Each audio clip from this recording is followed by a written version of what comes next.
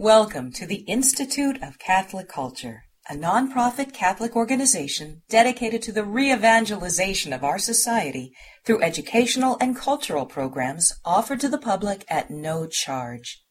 This and other presentations, hundreds of hours of audio, are available for free on our website, www.instituteofcatholicculture.org. There you can listen to or download educational programs related to all aspects of our divine faith, and you can review our schedule of upcoming events. We hope you can join us in person. It's a wonderful, wonderful day, a wonderful Sunday for the church, Gaudete Sunday, in preparation for the Nativity of the Lord. We're going to spend the next, 45 minutes or so with your Bibles out. So get out your Bibles. Get out your Bibles. And we're going to be looking through some texts because we cannot love what we do not know. We cannot love what we do not know. And I believe that many of us, even in this room, would be challenged to explain well the meaning and the depth of the meaning of Gaudete Sunday, why the church sets this day aside, especially in preparation for the Nativity of the Lord. We're going to dig into that, and I hope that you're going to learn a few things tonight that will make a difference for you. And if you're sitting with your back to me, feel free to turn your chair around. Get comfortable. And just to share with you some text from the Scriptures, especially from the Old Testament, that the church draws our attention to, and hopefully will help us understand more fully today as a day of preparation. So I'd ask you to turn your Bibles to Philippians chapter 4. And I was in the middle of my sentence about what we're doing tonight while you're turning there to Philippians chapter 4. This is the text which the church uses primarily for the celebration of Gaudete Sunday. It is in the extraordinary form, the old Latin Mass. Some of you remember from your childhood. Some of you attend that today at some of the local parishes. This is the introit for the Mass. The introit is taken from Philippians chapter 4, verse 4. And you'll see that there. What does Gaudete mean, Catholics? Rejoice in the Lord always. Chapter 4, verse 4. Rejoice in the Lord always. Again, I will say, rejoice. Why? Why do we rejoice? Let all men know your forbearance. The Lord is at hand. The Lord is at hand. God is coming to dwell among us. And St. Paul is telling the community of the Philippians, prepare your hearts. The Lord is coming near to you. Rejoice. And the church uses this text from Philippians to call each one of us to that great day of rejoicing, because we can now see, even unclearly a little now, but we can see, we can taste, we can touch almost, we can hear. We can hear the coming of the Lord in those wonderful hymns that we will be singing on Christmas morning. That wonderful day in which we will celebrate what St. Paul could only write about, that the Lord is coming soon, and He will come soon in our midst. He will make Himself present among us very soon. In fact, He will make Himself present among us in a short 9 days. In a short 9 days. Turn your Bibles with me to the Gospel of Luke. The Gospel of Luke chapter 1. We're going to be a lot of Bible flipping, so kind of stretch your hands out because we got a lot to cover here. Luke chapter 1. Luke chapter 1, verse 26. In the 6th month, the angel Gabriel was sent from God to a city of Galilee named Nazareth, to a virgin betrothed to a man whose name was Joseph, of the house of David. And the virgin's name was Mary. And he came to her and said, Hail. In fact, a better translation of the Greek word here is rejoice. Rejoice, full of grace. And why is Mary to rejoice at this moment? Read the next line. The Lord is with you. There is one reason why true joy can be given to somebody. One reason and one reason only that authentic human joy can be given, that someone can be called to rejoice. And it is in response to that free gift, that gift which is so profound. There is no greater gift which anyone can give. And that gift is the gift of one's own life. No greater love hath any man than to give his life for his friend. Mary is the friend of God. And the angel Gabriel has come to announce that greatest gift of all, that her best friend, the Lord, is coming to be with her. Rejoice, Mary. Rejoice, full of grace, for the Lord is with you. I want to look at a third text, and this third text is the Old Testament background that Luke is quoting from, the angel Gabriel is using, and St. Paul is using explicitly in his epistle to the Ephesians. And that text is found in the great prophet Zephaniah. Now, how are you going to find Zephaniah in your Bible? First of all, just flip back a little bit till you get to the Old Testament. You're going to see Maccabees. You're going to see Zechariah. You're going to see Zephaniah. I know there's a couple small ones in between there, but you'll find it. So if you go from Maccabees backwards, okay, you're going to find Zechariah and Zephaniah. I want you to turn to Zephaniah. Zephaniah chapter 3, verse 14 is the text which St. Paul quotes explicitly. Zephaniah chapter 3, verse 14. Sing aloud, O daughter Sion. Shout, O Israel. Rejoice and exult with all your heart, O daughter of Jerusalem. Why, Catholics? You already know the answer to this question. Sing aloud, O daughter Zion. Shout, O Israel. Rejoice and exult with all your heart, O daughter of Jerusalem. The Lord has taken away the judgment against you. He has cast out your enemies. The King of Israel, the Lord, is in your midst. This is the text which St. Paul is quoting and applying now to the church. Applying to the church. It's the same Old Testament reference that the angel Gabriel is using to address the Mother of God. But in this case, it is addressed to a person or an idea that may be a little foreign to us Catholics. It's certainly an idea that you've heard before, but who and what it is, who is being addressed in this text in the Old Testament, I believe would escape most of us. Sing aloud, daughter Sion. Who is daughter Sion? Who is daughter Sion? Some of us said Mary. Others might say the church. We certainly apply that phrase. We've heard it, yes? You've heard that phrase used before in application to the church, but here it is being used and applied to daughter Sion of the Old Testament. So we need to understand who daughter Sion is. Why? Because we cannot fully understand what St. Paul is saying to the church, what he is calling the church, nor can we understand fully who Mary is, being addressed in this way by the angel Gabriel, until we establish the foundation for that, because certainly the early church would have understood that she was being called that blessed title, daughter Sion. First of all, where is Sion? What is Sion? What's that? Say it again. God's dwelling place. It certainly is God's dwelling place. It's a particular place. It's a particular place. It is the Mount of Jerusalem. In fact, it is one of the hills that surrounds Jerusalem. It is the highest hill of Jerusalem. It is the highest hill of Jerusalem, Sion.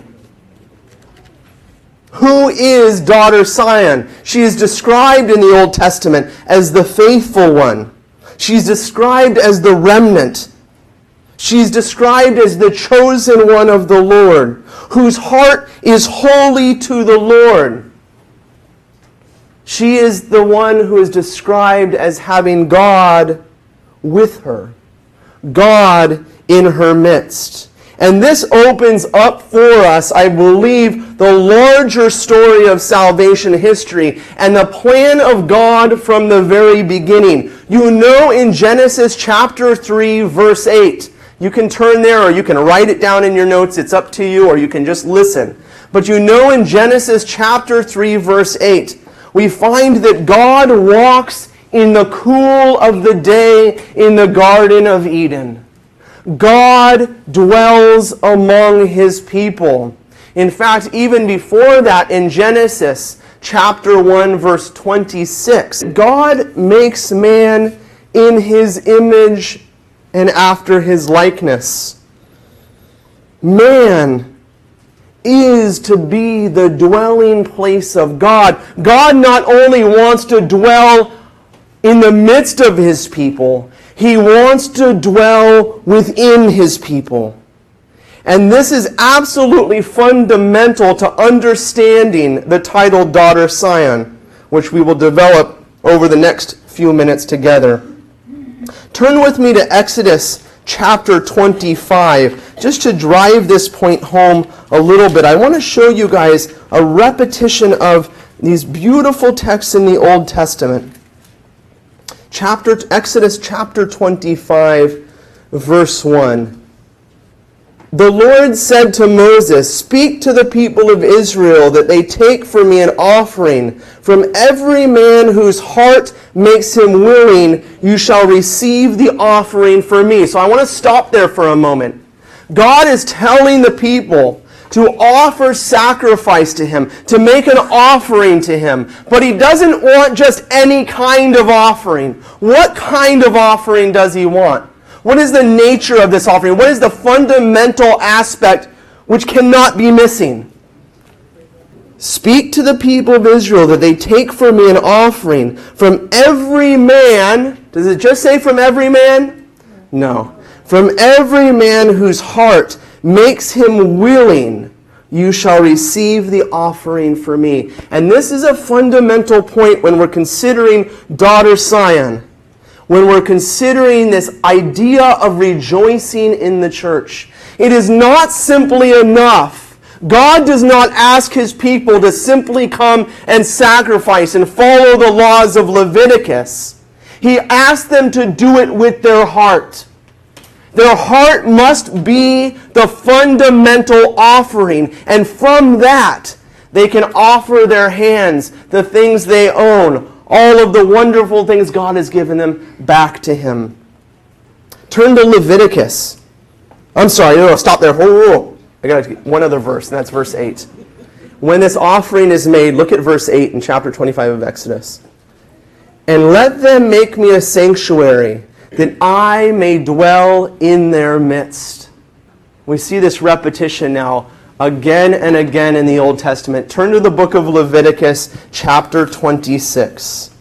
Leviticus chapter 26. Genesis, Exodus, Leviticus. Chapter 26, verse 11. "And I will make my abode among you, and my soul shall not abhor you. And I will walk among you, and will be your God, and you shall be my people." Isn't that beautiful?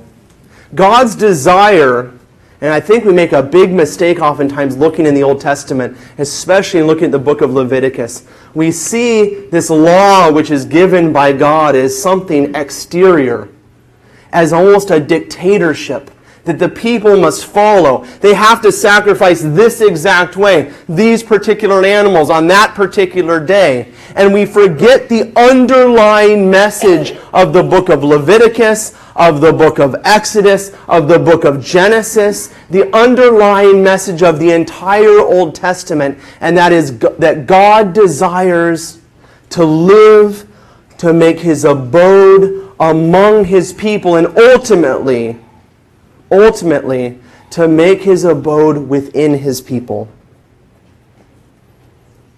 Turn with me to Deuteronomy. Genesis, Exodus, Leviticus, Numbers, Deuteronomy. Deuteronomy chapter 10. chapter 10, verse 12 is probably one of the most beautiful invitations in the whole book of Deuteronomy. Chapter 10, verse 12. And now, Israel, what does the Lord your God require of you? But to fear the Lord your God, to walk in all his ways, to love him. We heard that text before about the heart and the importance of the heart. To serve the Lord your God with all your heart and with all your soul, and to keep the commandments and statutes of the Lord which I command you this day for your good. Behold, to the Lord your God belong heaven and the heaven of heavens, the earth with all that is in it. Yet the Lord set his heart in love upon your fathers and chose their descendants after them.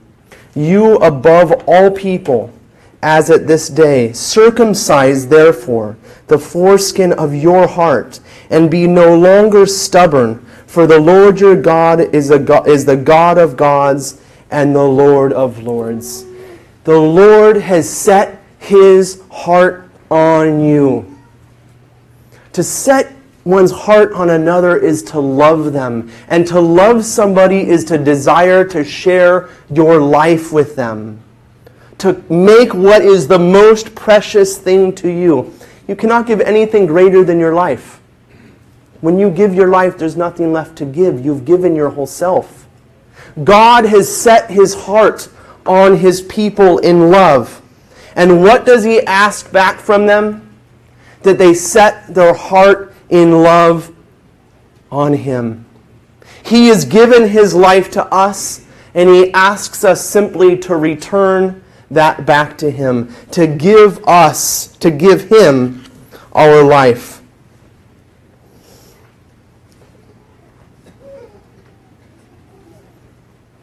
This is the fundamental question that will drive the Old Testament story of salvation history. It'll divide the story of Cain and Abel. It'll divide the story of Shem and Ham. Hi, sweetie, can you go find your parents, please? Thank you. Thank you. It'll divide the story of Shem and Ham. It will divide the story of all of those good and holy people in the Old Testament against all of the evildoers. And this is the fundamental problem, the fundamental challenge. Will the people of God set their heart in love on him, or will they simply obey the commandments without ever putting their heart into it? Will the law of God remain on stone, exterior to Israel, or will it be written on the hearts of the people? Turn to Deuteronomy chapter 28. Chapter 28. I think you know the answer to what will happen. And chapter 28 of Deuteronomy really prophesies what is going to take place. Chapter 28, verse 47. Because you did not serve the Lord your God with joyfulness. We've heard that word, rejoice. Because you did not serve the Lord your God with joyfulness and a gladness of heart by reason of the abundance of all things, therefore you shall serve your enemies, whom the Lord will send against you, in hunger and thirst, in nakedness and in want of all things, and he will put a yoke of iron upon your neck until he has destroyed you. The Lord will bring a nation against you from afar, from the ends of the earth, as swift as the eagle flies, a nation whose language you do not understand. This is a prophecy of the coming Babylonian exile. But there is hope. In chapter 30 of Deuteronomy, verse 1. Chapter 30, verse 1. And when all these things come upon you, the blessing and the curse which I have set before you, and you call them to mind among all the nations where the Lord your God has driven you, and return to the Lord your God, you and your children, and obey his voice in all that I command you this day, with all of your heart and with all of your soul, Then the Lord your God will restore your fortunes and have compassion upon you. And he will gather you again from all the peoples where the Lord your God has scattered you. He will make himself present among you once again. But what is the fundamental, necessary part? The fundamental prerequisite for God's dwelling in their midst is that they turn their heart to him. And this leads us to really one of the most critical laws of the Torah.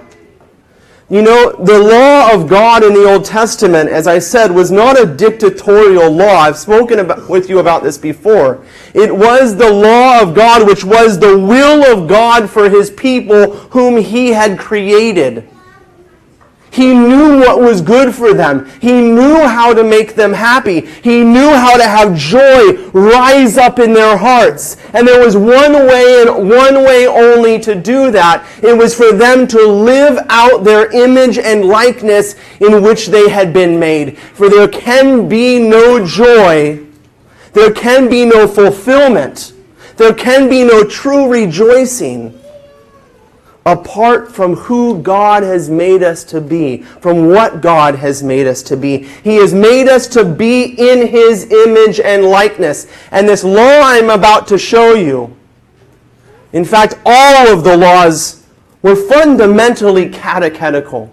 They were to teach the people how to properly live out their image and likeness in the image and likeness of the one who had made them in love and poured out his life into them. All of the laws of the Old Testament were meant to bring about that compunction of the heart, that offering of the heart, in which the people would return in love to their Creator and live out their life in image and likeness. And that law is found in Leviticus chapter 25.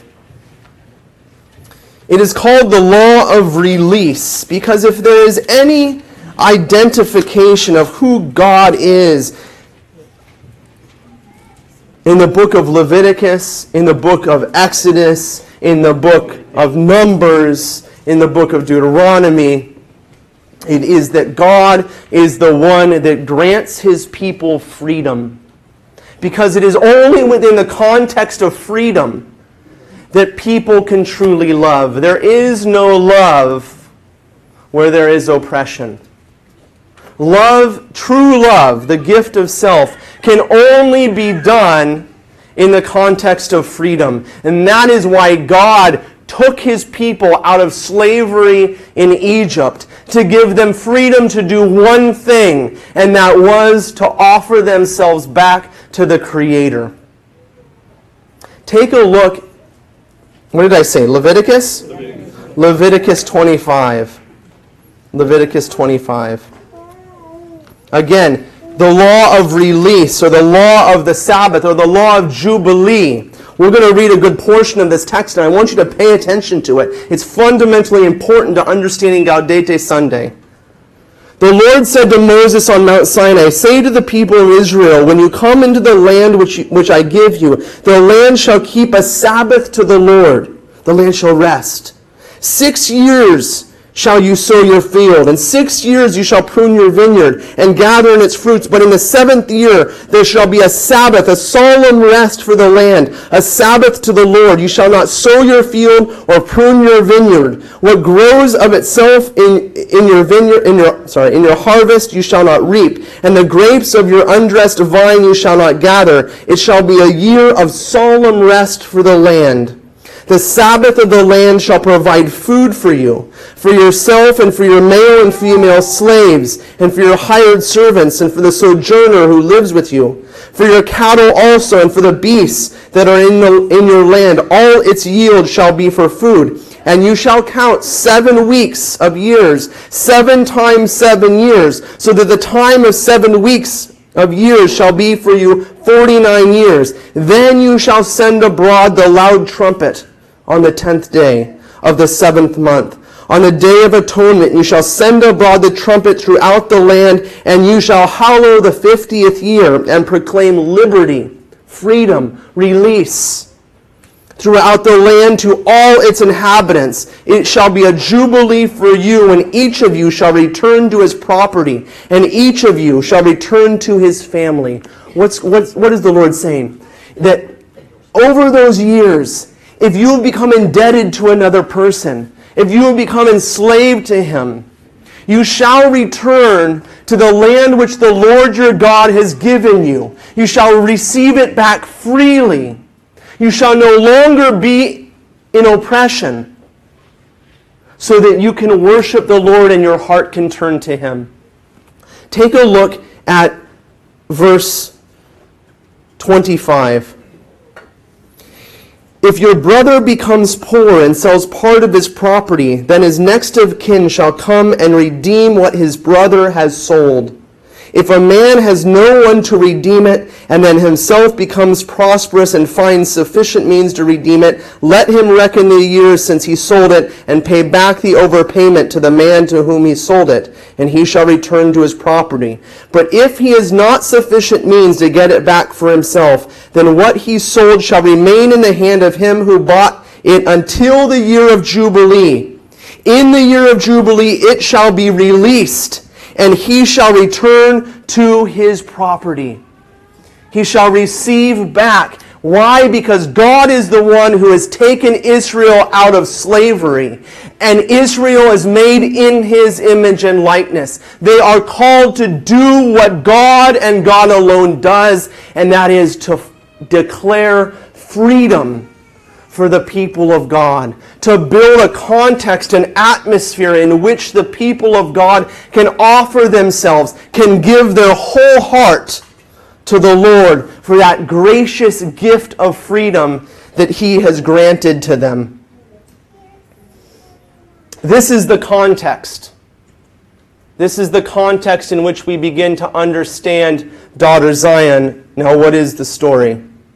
You know that after the people of God left Egypt, came to Mount Sinai, journeyed to the Promised Land, and conquered Jericho. You know, those of you that have been studying your Bibles with the Institute of Catholic Culture know that when they came into the land and conquered Jericho, not all was right. As I've said many times, it's easier to get the people out of Egypt than to get Egypt out of the people. Certainly, at certain times in their history, they fulfilled the law by making the appointed sacrifices at the appointed time. But their heart was not wholly to the Lord, as we hear in the book of Deuteronomy. You know the time of the judges. The time of the judges.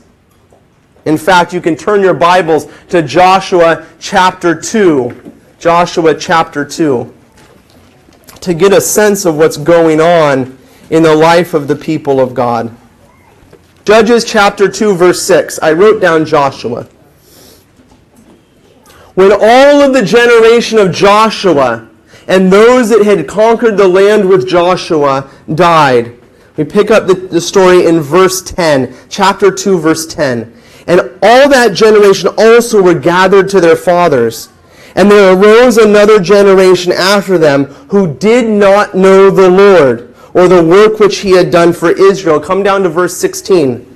Then the Lord raised up judges who saved them out of the power of those who plundered them. And yet they did not listen to their judges, for they played the harlot after other gods and bowed down to them. Their hearts were turned away from the Lord. And this is the fundamental problem that will drive the story toward the Babylonian exile. You know that the same problem continues in the life of the kings. Solomon built pagan temples all up and down the Mount of Olives. He bowed down to the false gods and worshipped them. Their hearts were turned away from the Lord. And when their hearts were turned away from the Lord, God could no longer dwell in their midst. He could not force himself upon them, because it is only in the context of freedom that a relationship of love can be maintained. The law of God remained outside of them. In fact, things got so bad that in 2 Kings, if you're taking notes, you can just write this down. In chapter 22 and 23 of 2 Kings, we find out that they lost the law. They lost the scrolls of the law. They had forgotten about their relationship with God. And so we know what is going to happen. They will need to leave his house. I'm speaking in particular of the Babylonian exile, and we need to see the story of the Babylonian exile for what it truly was. Turn to 2 Kings chapter 24. 2 Kings chapter 24. In his days, Nebuchadnezzar, king of Babylon, came up, and Jehoiakim became his servant. Jehoiakim was the king of Judah. 3 years, and then he turned and rebelled against him. Come down to verse 10 with me. Chapter 24, verse 10. At that time the servants of Nebuchadnezzar, king of Babylon, came up to Jerusalem, and the city was besieged. And Nebuchadnezzar, king of Babylon, came to the city while his servants were besieging it. And Jehoiakim, the king of Judah, gave himself up to the king of Babylon, himself and his mother and his servants and his princes and his palace officials. The king of Babylon took him prisoner in the 8th year of his reign, and carried off all the treasures of the house of the Lord and the treasures of the king's house, and cut in pieces all the vessels of gold in the temple of the Lord, which Solomon the king of Israel had made, as the Lord had foretold. He carried away all Jerusalem, and all of the princes, and all the mighty men of valor, 10,000 captives, and all the craftsmen and the smiths. None remained except the poorest of the land. Do you remember that? None remained except the poorest of the land, those that had become indebted and enslaved to their brothers. Verse 17. And the king of Babylon made Mattaniah, Jehoiakim's uncle, king in his stead, and changed his name to Zedekiah. Zedekiah was 21 years old when he became king, and he reigned 11 years in Jerusalem. His mother's name was Hamutal, and a daughter of Jeremiah of Libnah. And he did what was evil in the sight of the Lord, according to all that Jehoiakim had done. For because of the anger of the Lord, it came to the point in Jerusalem and Judah that he cast them out from his presence. And Zedekiah rebelled against the king of Babylon. And in the 9th year of his reign, in the 10th month, in the 10th day of the month, Nebuchadnezzar, king of Babylon, came up with all his army against Jerusalem, and laid siege works to it. And they built siege works against it round about, so that the city was besieged till the 11th year of King Zedekiah. Now, Deacon Sabatino, why are you reading these stories? Because it is in this context that the daughter Zion is revealed to us. It's in the midst of this crisis. And when you think about the Babylonians marching on Jerusalem, I want you to imagine a very small walled city, and the greatest empire the world had ever known, bringing its entire force against it. Turn your Bibles to the prophecy of Jeremiah. Jeremiah was one of the men who was left in the land. You got to go a little ways in your Bible to find Jeremiah. Jeremiah was within those walls. He was within those walls as the Babylonians were building siege works. He tells in his Lamentations that it got so bad inside the cities that the mothers began cannibalizing their children. It was an absolute horror. Jeremiah chapter 34. Jeremiah chapter 34, we're going to start with verse 8. 34 verse 8. The word which came to Jeremiah from the Lord, after King Zedekiah had made a covenant with all the people in Jerusalem to do what? To make a proclamation of liberty to them. The proclamation of liberty is the law of release, the Jubilee year. In the midst of the Babylonians attacking, sieging the city, in the worst possible moment the king stood up and released all of the servants and slaves. He declared a jubilee year. Why? Why? Because they had refused up to this point to follow the law of God. They had refused to give freedom to their brothers and sisters who were in bondage. And Zedekiah knew the reason why God was allowing the Babylonians to lay siege to Jerusalem. It was because the people had refused to live out their image and likeness of God who gives freedom. At that moment of crisis, King Zedekiah stood up and did the one thing that he believed could save them, the one thing that no one else would ever do. And he said to all the servants and slaves, lay down your arms, you're free to go. He proclaimed liberty to them, that everyone should set free as Hebrew slaves, male and female, so that no one should enslave a Jew, his brother. And they obeyed all of the princes and all of the people who had entered into the covenant, that everyone who had set free his slave, male or female, so they would not be enslaved again. And they obeyed and they set them free. But afterwards they turned around and took back their male and female slaves they had set free, and brought them into subjection as slaves once again. This will be the straw which breaks the back of the people. They refused to declare liberty and to live out their image and likeness of God. If you want to put a marker there in your Bibles for Jeremiah, I want you to turn back very quickly with me to 2 Kings chapter 25 again. 2 Kings chapter 25. I want you to notice one thing about that text in Jeremiah, and that is the king's job, and only the king's job, to declare the Jubilee year. It is only the king's job to give freedom to the servants. 2 Kings chapter 25, verse 8. In the 5th month, on the 7th day of the month, which was in the 19th year of the king Nebuchadnezzar, king of Babylon, Nebuzaradan, the captain of the bodyguard, a servant of the king of Babylon, came to Jerusalem. He burned the house of the Lord and the king's house and all of the houses of Jerusalem. Every great house he burned down, and all of the army of the Chaldeans who were with the captain of the guard. He broke down the walls around Jerusalem, and the rest of the people who were left in the city, and the deserters who had deserted to the king of Babylon, together with the rest of the multitude, Nebuzaradan, the captain of the guard, carried into exile. But the captain of the guard left some of the poorest of the land to be vine dressers and plowmen. The very men and women that the people of God had refused to give freedom to, Nebuchadnezzar leaves in the land to become vine dressers, to become gardeners. Gardeners like Adam in the Garden of Eden.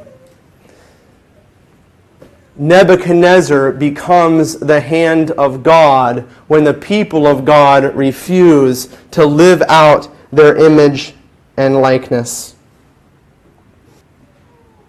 There's a fundamental issue at stake and a distinction between these poorest of the land and those whom would be taken into exile. And that distinction is given to us. We've already looked at it multiple times in the Old Testament, but we can look at it very clearly in Psalm 51. So if you want to put a marker there in 2 Kings again, I want you to turn to Psalm 51. Psalm 51. Some of you know this text well. Psalm 51, verse 15. O Lord, open thou my lips, and my mouth shall show forth thy praise.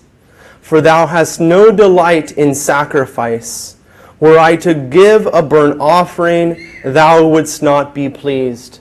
Sacrifice to God is a contrite heart. Sorry, I tried to do it from memory. Thou hast no delight in sacrifice, where do I give burnt offerings, thou wouldst not be pleased. The sacrifice acceptable to God is a broken spirit, a broken and contrite heart, O God, thou wilt not despise. The Lord left in the land those who had been oppressed, those who had had a broken spirit, those whose hearts were holy to the Lord. Remember that text in Deuteronomy. And now, Israel, what does the Lord require of you? But to fear the Lord your God, to walk in all his ways, to love him, to serve the Lord your God with all your heart, with all your soul, and to keep the commandments and statutes to the Lord, which I command you this day. This small group of poor that were left in the land climbed up on the only safe place in Jerusalem. They climbed up and camped on Mount Sion. They would be the remnant, the faithful remnant, who had God dwelling in their heart. They would come to be known as Daughter Sion. They were the image of the restoration of the people of God because they had God within them. Truly, we can say that Daughter Sion has become the bride of God. The two have become one flesh. And it's in this context that we can begin to see what the prophets spoke of when they looked to the restoration of Jerusalem and the restoration of the people. This is absolutely fundamentally important because it is this crisis, the Babylonian exile, which will drive the vision of the people right up to the Jordan River to meet John the Baptist and to see the Lamb of God. It will be this crisis which will remain among the people, which must be resolved. And they know the only way that it can possibly be resolved is if their hearts turn wholly to the Lord. Turn to the prophet Hosea. Hosea is not the easiest prophet to find, unless you're my kids who know the text by heart. Are they still here? There you go. Mariana knows where Hosea is. Go to Maccabees and work your way backwards. It's almost towards it. There it is, right there. Hosea. Yeah. Go to Maccabees and turn backwards, and you're going to find it about, 5 or so books back. Okay? Hosea chapter 2. Chapter 2, verse 16. As we're reading through now just 2 or 3 of these prophets that are going to give voice to the hope of the people, I need you... I keep walking to that speaker. Sorry about that. I need you to be looking toward the coming of the Messiah. Hosea 2:16. And in that day, whenever you read that in the prophets, it's the day of the coming of the Messiah, the day of the coming of the King, the restoration of the kingdom, the restoration of Jerusalem. Chapter 2, verse 16. Listen to this. And in that day, says the Lord, you will call me my husband, and no longer will you call me my Baal, for I will remove the names of the Baals from her mouth, and they shall be mentioned by name no more. And I will make for you a covenant on that day with the beasts of the field, the birds of the air, the creeping things of the ground. I will abolish the bow and the sword and the war in the land. I will make you lie down in safety. I will betroth you to me forever. I will betroth you to me in righteousness and in justice, in steadfast love and in mercy. I will betroth you to me in faithfulness. The Lord will prepare the people to turn their hearts wholly to Him. Turn to Jeremiah. You've got to go back in your Bible just a little bit, but Jeremiah is super easy to find. You shouldn't have a hard time at all. Chapter 31. Chapter 31, verse 31. Remember the importance not only of following the law, but of following the law with their whole heart. Jeremiah 31:31 looks to that day when God will restore his people. And what does he say? Behold, the days are coming, says the Lord, when I will make a new covenant with the house of Israel and the house of Judah, not like the covenant which I made with their fathers, when I took them by the hand to bring them out of the land of Egypt, my covenant which they broke, though I was their husband, says the Lord. But this is the covenant which I will make with the house of Israel after those days, says the Lord. I will put my law within them. I will put my law within them. I will write it upon their hearts. I will be their God, and they shall be my people. No longer shall each man teach his neighbor and each his brother, saying, Know the Lord, for they shall all know me, from the least of them to the greatest, says the Lord. For I will forgive their iniquity, and I will remember their sin no more. God will cast out sin from his bride, from his daughter, from his faithful remnant whose heart is holy to the Lord. She will be sinless. Turn to Zechariah. Just going forward, this is the last, I believe, the last text we need to look at in the Old Testament. So if your hand's getting tired, we're almost done. Zechariah chapter 2. Zechariah chapter 2, verse 10. Sing and rejoice, O daughter Sion. For lo, I come and I dwell in the midst of you, says the Lord. And many nations shall join themselves to the Lord in that day, and shall be my people, and I will dwell in the midst of you, and you shall know that the Lord of hosts has sent me to you. And the Lord will inherit Jerusalem as his portion in the Holy Land, and will again choose Jerusalem. Be silent, all flesh, before the Lord, for he has roused himself from his holy dwelling. Look at chapter 2, I'm sorry, not chapter, let's see, chapter 13. Chapter 13, verse 9. And on that day, the Lord will become king. And when the Lord becomes king among his people, he will do the one necessary thing to allow them to love him. The one necessary thing. Come back with me now to Isaiah chapter 40, and I want to walk through with you very quickly. Isaiah chapter 40. I want to walk through very quickly with you the text which you heard at Mass today. The reason why these texts were chosen. And I think now, with this background, you will understand. Isaiah chapter 40. Isaiah chapter 40.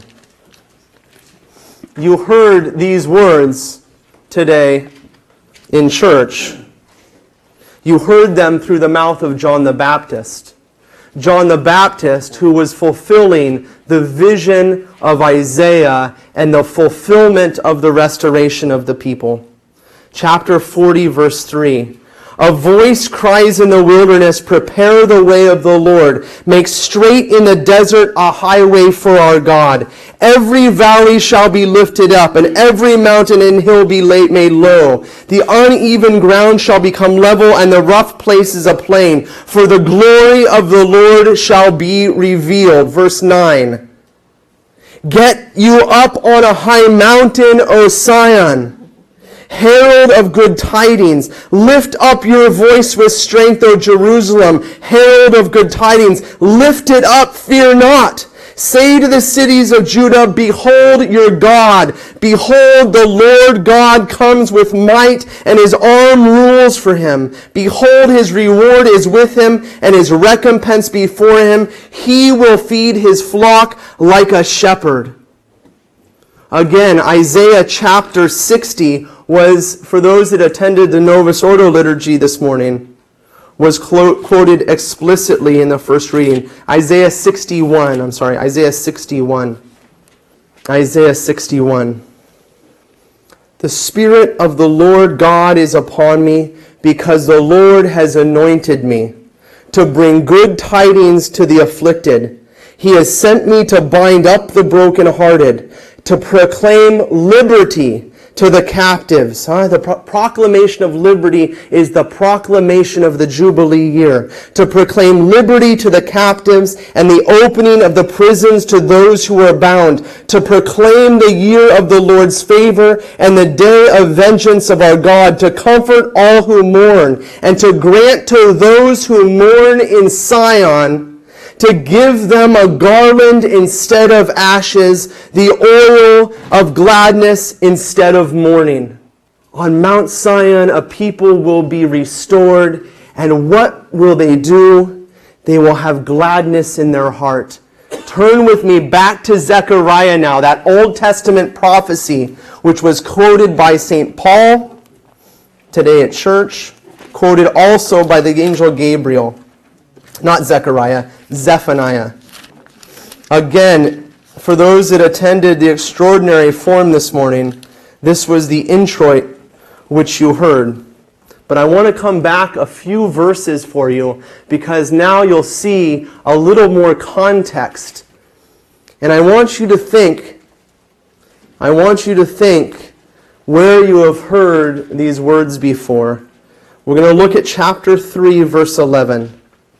On that day you shall not be put to shame because of the deeds by which you rebelled against me. For then I will remove from your midst your proudly exalted ones. The proud will be made low. And you shall no longer be haughty in my holy mountain. For I will leave in the midst of you a people humble and lowly. They shall seek refuge in the name of the Lord, those who are left in Israel. They shall do no wrong. They shall utter no lies. Nor shall there be found in their mouth a deceitful tongue. For they shall pasture and lie down, and none shall make them afraid. That imagery from Zephaniah, what does that remind you of? That the exalted ones will be made low, and the lowly will be lifted up. Mary was not only quoting Hannah, she was also quoting Zephaniah. Sing aloud, O daughter Sion. Shout, O Israel. Rejoice and exult with all of your heart, O daughter of Jerusalem. The Lord has taken away the judgments against you. He has cast out your enemies. The King of Israel, the Lord, is in your midst. You shall fear evil no more. On that day it shall be said to Jerusalem, do not fear, O Zion. Let not your hands grow weak. The Lord your God is in your midst. A warrior who gives victory. He will rejoice over you with gladness. He will renew in his love. He will renew you in his love. He will exult over you with loud singing as on the day of festival. The Lord will exult over you because he has chosen you to dwell in your midst. And you, O daughter Zion, who have been remade in his image and likeness, will now do what the Lord does as he rejoices over you and pours out his life to you. O daughter Zion, you also will lift up your hands and exult and rejoice over him. Why? Because he dwells in your midst. And the angel came to Mary and said, rejoice, full of grace. The Lord is with you. Mary is chosen by God because Mary is the fulfillment of daughter Sion. Now the birth of Jesus Christ took place in this way.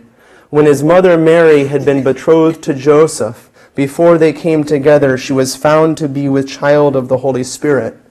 And her husband Joseph, being a just man and unwilling to put her to shame, resolved to send her away quietly. But as he considered this, behold, an angel of the Lord appeared to him in a dream, saying, Joseph, son of David, do not fear to take Mary your wife, for that which is conceived in her is of the Holy Spirit. She will bear a son, and you shall call his name Jesus, for he will save his people from their sins. All this took place to fulfill what the Lord had spoken by the prophet. Behold, a virgin shall conceive and bear a son, and his name shall be called Emmanuel, which means God with us.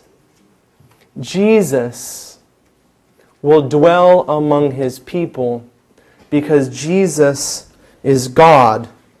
Jesus will be their king. And Jesus, as their king, will do for the people the one necessary thing, which is a prerequisite for their restoration of their relationship with God. Turn with me to Luke chapter 4. Luke chapter 4. The first act of our Lord's ministry after he had been baptized. The very first act after he was anointed with the Holy Spirit in the Jordan River. The very first thing that Jesus the Christ did is given to us in Luke chapter 4, verse 14.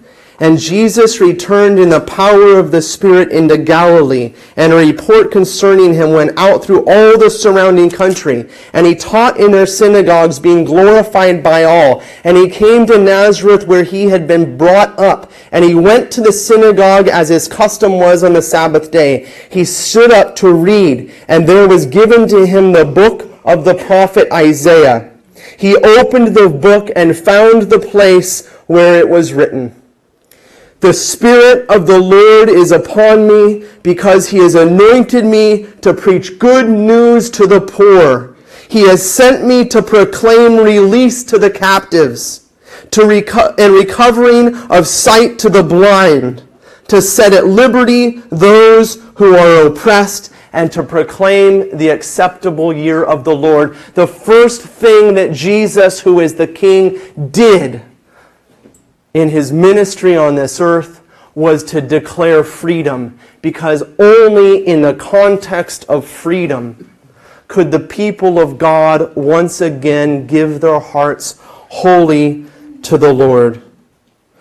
Turn back now to Philippians chapter 4, where we started our evening together. Philippians chapter 4. Philippians comes right after Ephesians, so if you find that, you're going to be in business. And now, these words are no longer spoken to daughter Sion in the Old Testament. These words are no longer spoken to daughter Sion through the mouth of the angel Gabriel. These words are spoken to the new daughter Zion, the church. Rejoice, gaudete, rejoice in the Lord always, daughter Sion. You who are the remnant of the people of God on this earth, you, the church of God, who has its heart wholly toward the Lord. Rejoice in the Lord always. Again I say rejoice. Let all men know your forbearance. The Lord is at hand.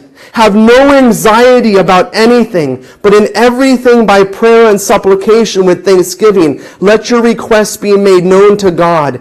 And the peace of God, which surpasses all understanding, will keep your hearts and your minds in Christ Jesus.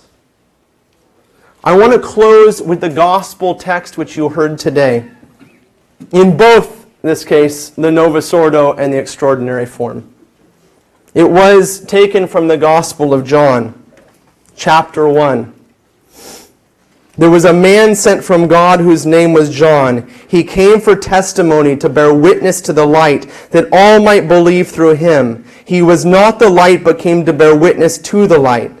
And this is the testimony of John, when the Jews sent priests and Levites from Jerusalem to ask him, "Who are you?" He confessed, he did not deny, but he confessed, "I am not the Christ."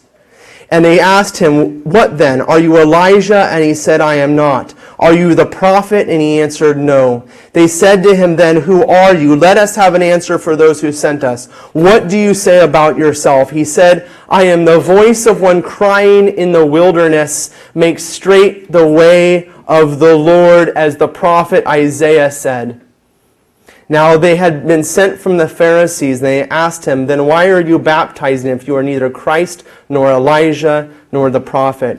And John answered them, I baptize you with water, but among you stands one whom you do not know.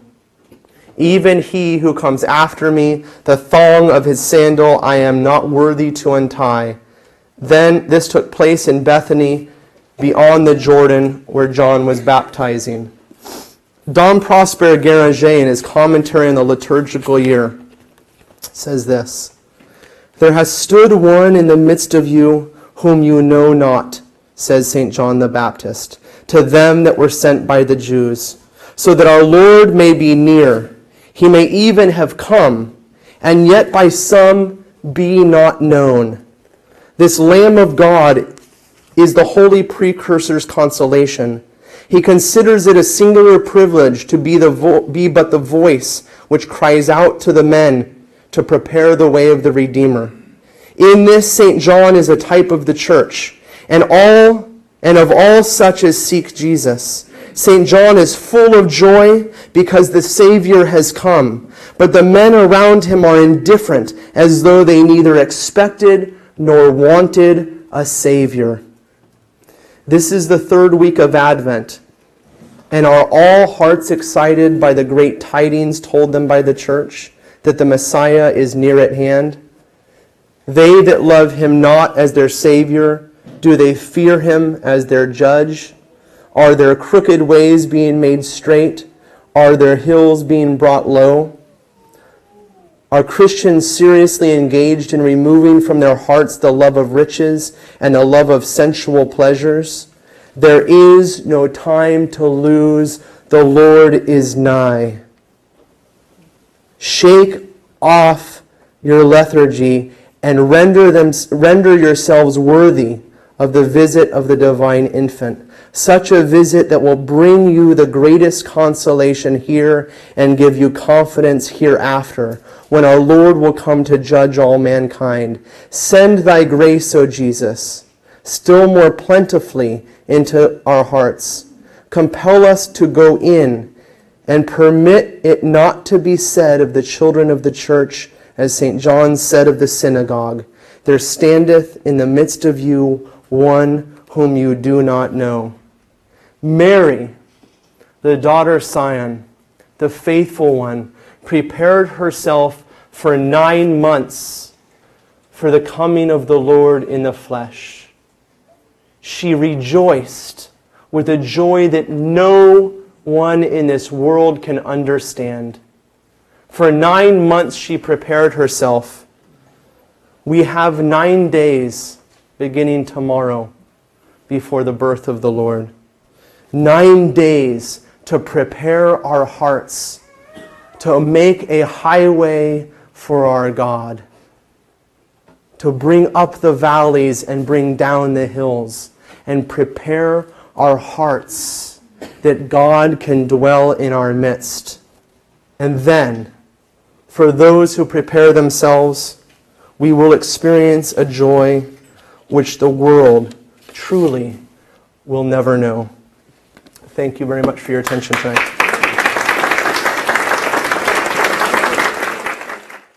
We hope you enjoyed this presentation from the Institute of Catholic Culture. If you'd like to learn more about the mission of the Institute and how you may become a part of this important work, please visit our website at www.instituteofcatholicculture.org or call us at 540-635-7155. And may the glory of Christ Church be ever more manifest upon the earth. St. John the Evangelist, pray for us.